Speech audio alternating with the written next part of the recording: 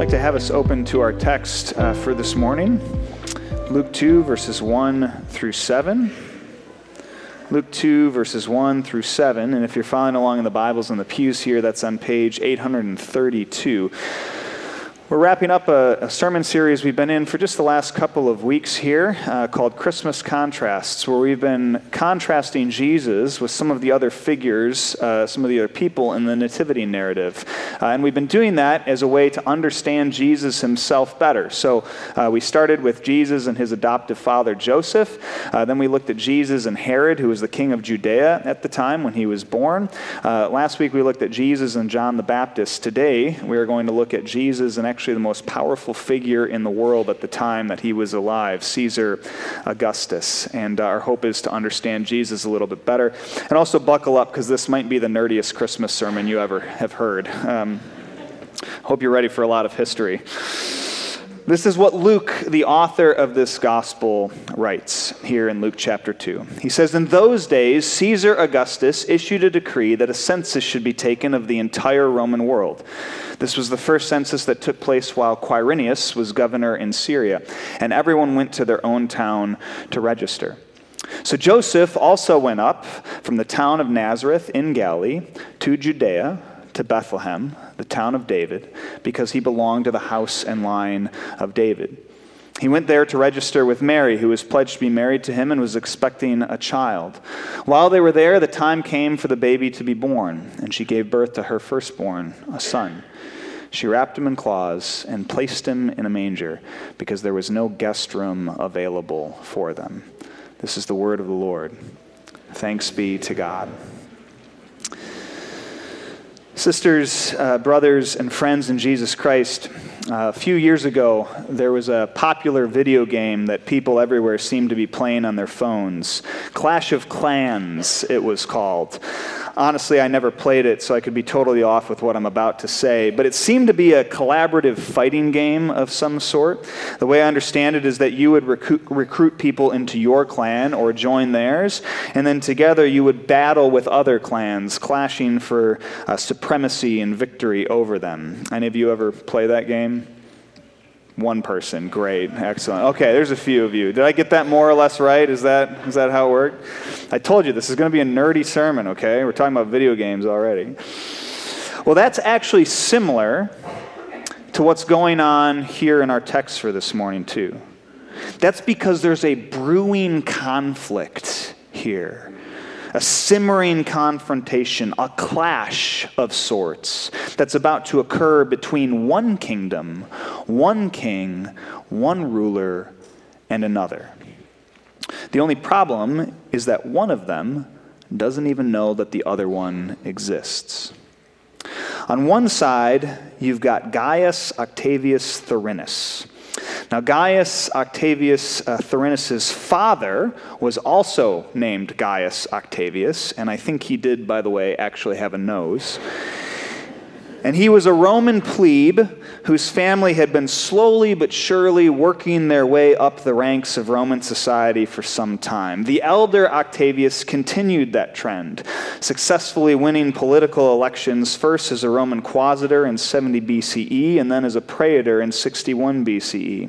His second election as a praetor came with the command of an army. In ancient Rome, political positions were often tied to the command of an entire army. So you got your own army when you won office. It's a good thing we don't do that still anymore today.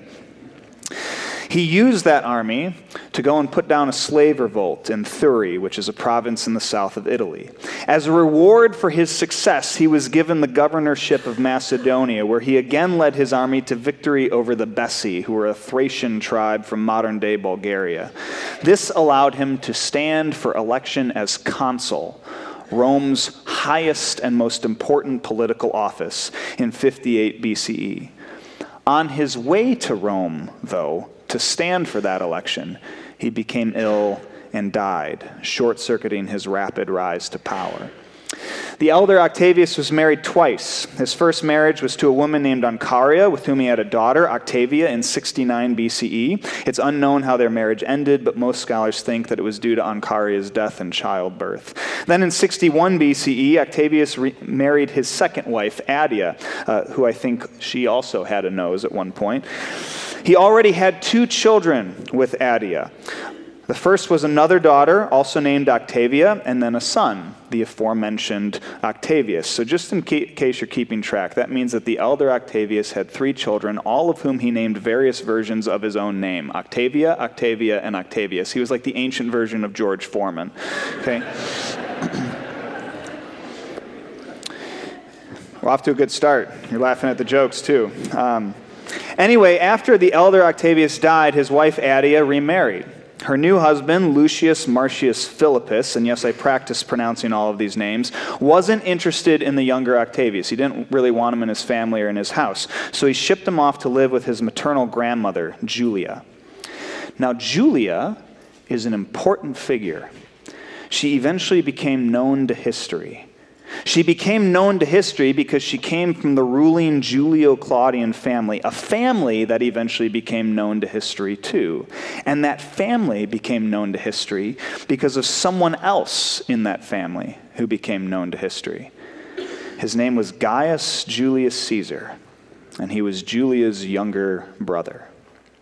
Now, at the time that the younger Octavius was born, Caesar, like Octavius' father, the elder Octavius, was also working his way up the ranks of Roman society. At 37 years old, just for reference, that's a year older than I am right now, not that it's a competition or anything, he already had an impressive resume of political, military, and religious positions that he had served in, and he had his eyes on more.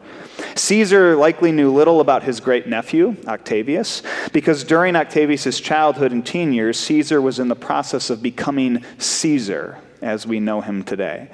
Winning battle after battle and election after election, he was doing all he could to consolidate power and control over Roman politics and society. In fact, it probably wasn't until his older sister Julia died that he even became aware of his great-nephew. That's because at the tender age of 12, Octavius gave the oration, the speech, the remembrance speech at his grandmother Julia's funeral. And Caesar was there. And something about it must have impressed him, because from that time on, Octavius and Caesar's lives became increasingly intertwined. 4 years later, at the age of 16, Octavius was elected to the College of Pontiffs. Made up of the highest-ranking priests in Roman religion, the pontiffs served the Pontifex Maximus, Rome's highest priest. Anyone want to guess who that was at the time? It was Caesar. This was also when one of Rome's many civil wars was taking place. Fighting against a number of other Roman generals, Caesar was jockeying for power and trying to establish himself as the supreme Roman leader over the entire republic. Still only 16, the young Octavius wanted to join his great uncle in the fight. On his way, though, he was shipwrecked. Undeterred, after washing ashore, Octavius gathered a handful of other companions and hiked to the battlefield. The only problem? He was on the wrong side. They were behind enemy lines. But that didn't deter Octavius. Instead, he led his companions past the enemy camp, across the battlefield, and into Caesar's camp, where he presented himself to his great uncle, ready for battle. Caesar was so impressed by his great-nephew's loyalty and daring that he allowed Octavius to share his carriage with him as they traveled about from that time on, which was a huge honor in that culture, in that time. He grew so fond of Octavius that after he won the battle and defeated his enemies, he went back to Rome, where he drew up a new will naming Octavius as both his adopted son and future heir. 3 years later, the young Octavius was in Illyria, modern-day Bosnia and Croatia, studying and undergoing military training when news reached him that his great-uncle, Julius Caesar, had been assassinated. Unaware that Caesar had adopted him, Octavius rushed back to Rome to learn the contents of Caesar's will. Upon learning that Caesar had, in fact, adopted him, Octavius took on his great-uncle's name, proclaiming himself Gaius Julius Caesar II, an heir not only to Caesar's estate, but to his political power as well. The only problem was that Octavius wasn't alone. There were others claiming to succeed Caesar as well. And so just like his father and great-uncle before him, Octavius joined the crowded ranks of Roman generals jockeying for power. He did have a couple things going for him, though, a few legs up on the competition, if you will. First, many of Caesar's soldiers pledged their loyalty to him. As a result, only 3 months after Caesar's death and at only 19 years of age, Octavius found himself in command of one of the best armies in all of Rome. Second, almost immediately after Caesar's death, there was a movement to recognize him as a god. While it took a year and a half for the Roman Senate to make it official, on January 1, 42 BCE, they formally proclaimed Caesar Divus Julius, the divine Julius, an official god in the Roman pantheon. That allowed Octavius then, as Caesar's son and heir, to proclaim himself Divi Filius, son of the divine, or to put it more simply, son of God. And from that point on, things just continued to go Octavius' way. First, he formed alliances with two of Caesar's other allies, Mark Antony and Marcus Aemilius Lepidus, and together they defeated the other contenders for power. And then when their alliance broke apart, Octavius defeated them too. It took a while, almost 17 years after Caesar's death. But eventually, when the dust settled in 27 BCE, Octavius had become the sole ruler and first official emperor of the Roman Empire. Dubbed Augustus, which means majestic, great, or the illustrious one. By the time he was 36, again, my age, Octavius had gone from Gaius Octavius Thurinus, the son of an ambitious but short-lived plebe, to Imperator Gaius Julius Caesar Augustus, Divi Filius, son of God, ruler of the known world. As N.T. Wright puts it in his commentary on this passage, Augustus was the adopted son of Julius Caesar. He became sole ruler of the Roman world after a bloody civil war in which he overpowered all rival claimants. The last to be destroyed was the famous Mark Antony, who committed suicide not long after his defeat at the Battle of Actium in 31 BC. Augustus turned the great Roman Republic into an empire, with himself at the head. He proclaimed that he had brought justice and peace to the whole world, and declaring his dead adoptive father to be divine, styled himself as Son of God. Poets wrote songs about the new era that had begun. Historians told the long story of Rome's rise to greatness, reaching its climax, obviously, with Augustus himself. Augustus, people said, was the savior of the world. He was its king, its lord. Increasingly, in the eastern part of his empire, people worshipped him too as a god. But then, Wright says this: meanwhile, far away on that same eastern frontier, a boy was born who would within a generation also be hailed as Son of God, whose followers would speak of him as Savior and Lord, and whose arrival, they thought, had brought true justice and peace to the world. You see, 31 years into Octavius's august, majestic, glorious reign, in a far-flung corner of his empire, another ruler was born. And while the world would eventually know his name too, his life and rule would be quite different. And we see that already, even right away, with his birth. This king was born in 4 CE, the son, or so it was thought, of a Jewish carpenter named Joseph and his unwed fiancée Mary. And there are a number of things about him, even including his birth, that are interesting or stand out at least for a future king. You see, first, like we just said, he was born to an unwed mother. In other words, he wasn't even, as we might say today, legitimate. A legitimate child or legitimate heir. Even if his adoptive father, Joseph, had been someone of significance and standing, which as a first century carpenter he wasn't, but even if he had been, this child wouldn't have been able to inherit his estate. Other children born after Mary and Joseph were married would have been able to, but not this one. According to the culture he was born into, this child was a nobody, a nothing, someone destined to grow up and be no one of any significance at all. Second, he was born far from home. That's because, as we read here in this text, in obedience to a decree from none other than Augustus himself, this child's parents, Joseph and Mary, had to travel late in her pregnancy far south of their hometown in Nazareth to the Jerusalem suburb of Bethlehem. Most rulers and people of prestige are born in the comfort of their own homes to great pomp and circumstance, but not this one. He was born on the move, in transit, according to the directive of an emperor, far from the comfort and familiarity of his own community. And he was also born into poverty, or at least the lower class. That's because, as the text says, after he was born, his mother Mary wrapped him in cloths. That's code for this family didn't have very much, because that's what peasants did. That's how they swaddled their babies at the time. They wrapped their children tightly in strips of cloth in order to bind them up and keep them safe, because they had to carry them with them as they worked and scraped by, eking out a meager day-to-day existence. And this child's cradle wasn't much to write home about either. That's because, like the text says, Mary placed him in a manger. And we all know from years of tradition what a manger is, right? It's an animal feed trough, an animal utensil, a glorified dog bowl, if you will. And yet that's where this child, this king, was laid. And there's more we could say too. I think you get the point.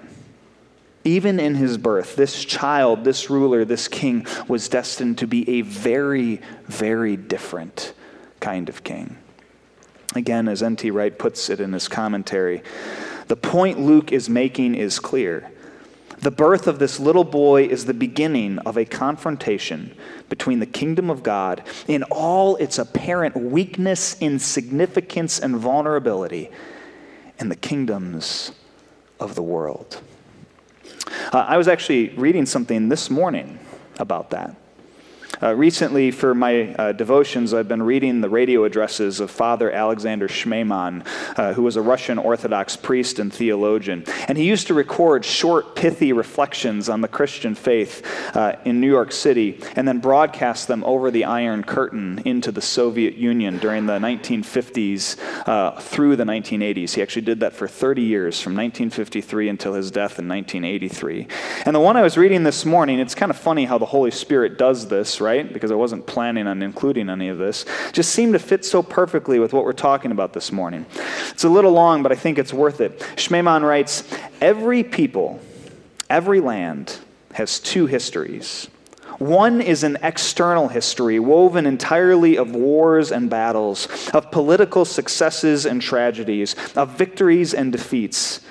Here the key words are power, glory, national pride, the welfare of the nation. Sound familiar? He could be describing our own country today. In this history, permeated with blood and suffering, power, glory, and welfare always occur at the expense of others and are always a victory of the powerful over the weak, of the proud over the humble. Empires are built, but always on war and subjugation. And for its power and glory to exist, someone must always tremble in fear. But then Shmeiman writes this, but thanks be to God, each country and nation also has another history. Our nation as well, he's speaking of Russia, the Soviet Union here, but it could apply to any country.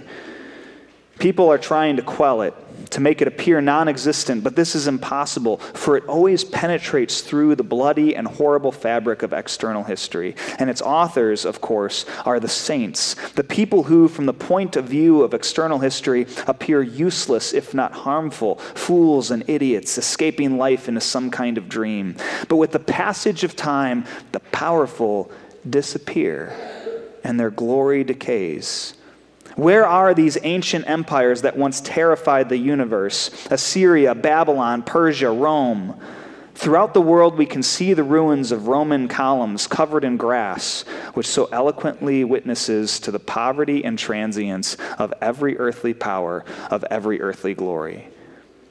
But the poor and homeless teacher, crucified by the all-powerful Roman Empire, reigns to this day in the hearts of millions of people.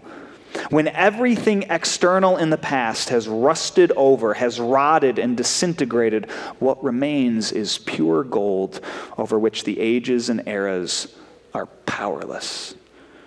So it is that behind this external history, an inner history is revealed in all its changeless beauty and endurance, a history of spirit, faith, and love.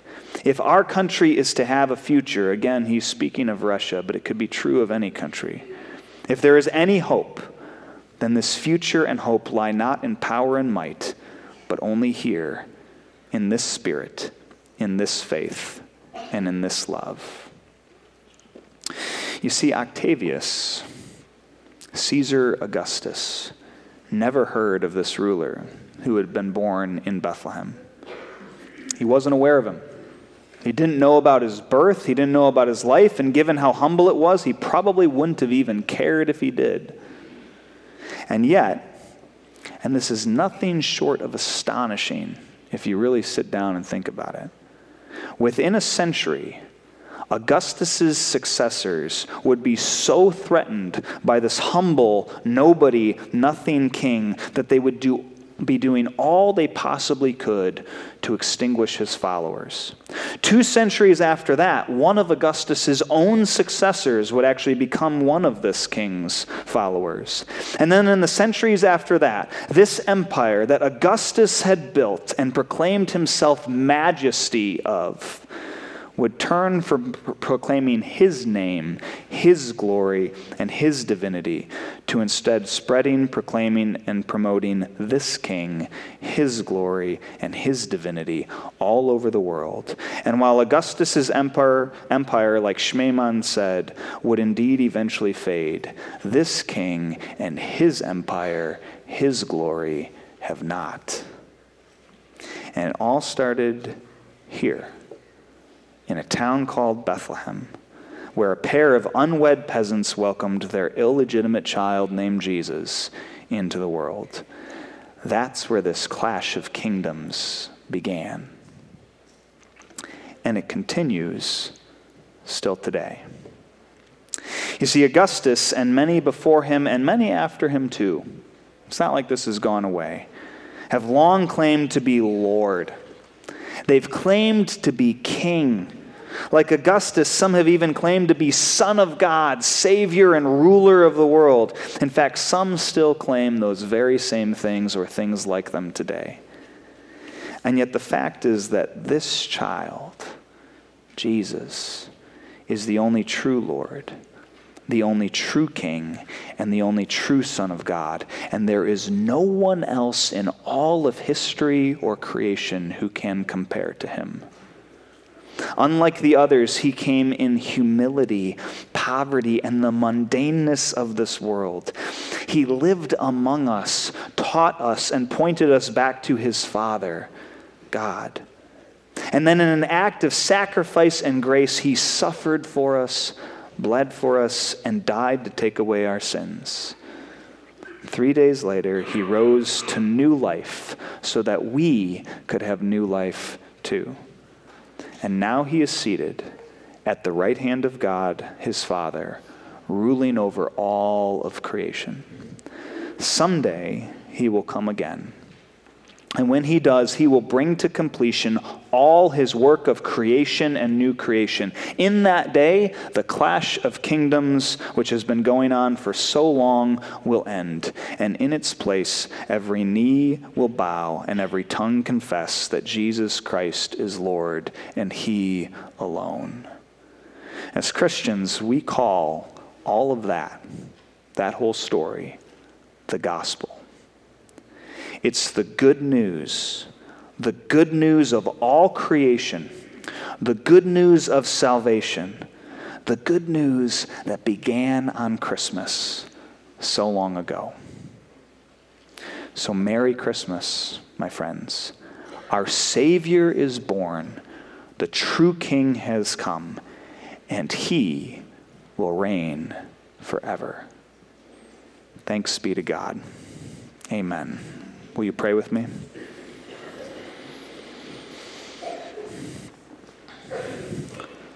Lord God, this world has seen many kings, many would-be lords, even some who from time to time claim to be Son of God or divine. But Lord, we know the one who alone is able to hold those titles. King of all creation, Lord and God, Son of God, our ruler and Savior, Jesus Christ. Thank you for sending him among us 2,000 years ago. We celebrate his coming with joy, and we look forward to his coming again with hope and anticipation. And it's in his name that we pray. Amen. I'm going to invite the worship team up at this time. And I'm also going to invite any kids who would like to come forward to come and gather with me around the candles up here. So any kids who want to, you can come forward at this time too. And praise team will just need to make a little space for them as well. You can gather around on both sides here, wherever you fit. Sort of ran out of real estate up here, didn't we? Yeah. Corbin goes, yeah. So let me ask you, what are some ways that we keep track of time? What are some things that we use to mark time or keep track of time? A clock. A clock, exactly. What else? A watch, that's right. A calendar, exactly. A sundial. A sundial? Do you use one of those? No, yeah. But you're onto something, because people used to just use the sun itself as it went across the sky, right? Can you think of anything else? Roman numerals. Roman numerals, exactly. So those are all examples of ways we keep time. Some of those are ways that we keep time in our day-to-day lives and just each and every day, right? So minutes, hours, seconds. So clocks, like we mentioned, watches. A lot of people use phones these days too. I was kind of surprised none of you mentioned that as the first one. I was kind of expecting that. But then you also mentioned calendars, right? That keeps track of days and months and years. And so there's all these different ways that we track time. Can I ask you, have any of you been keeping track of time the last month or so as we make our way towards Christmas? Have any of you done anything to keep track of how many days until Christmas? A few of you. What have you used? What have you done? Yeah. Chain. A string? A chain. I'm sorry, I didn't. A chain. Oh, so like one of those, yeah, like where you have like red and yellow paper and you pull off different links as you go. What else? Yeah. Advent calendar. An advent calendar? What was in your advent calendar? Wooden ornament. Wooden ornaments. Did anyone else use any other advent calendars? My favorite ones are the ones with chocolate in them. Yeah. So there's different ways that we keep track of the time leading us towards Christmas. That's actually what these candles do. Have you noticed that each week that we've worshiped during the season of Advent, we've lit one of these candles? And they lead us closer and closer towards Christmas. It's a way of keeping time, a way of helping us look forward to and anticipate Christmas. And we have the privilege now, this morning, of lighting this final candle. Does anyone know what this final candle is called? Yeah. Yes, Jesus is called the Christ candle. Exactly. It's the same thing, though. It's the Jesus candle. Because we light this candle to remind us that Jesus has come, the light of the world. And so we're going to do that all together now. So, like we just talked about, we light this candle as a sign of the coming light of Christ.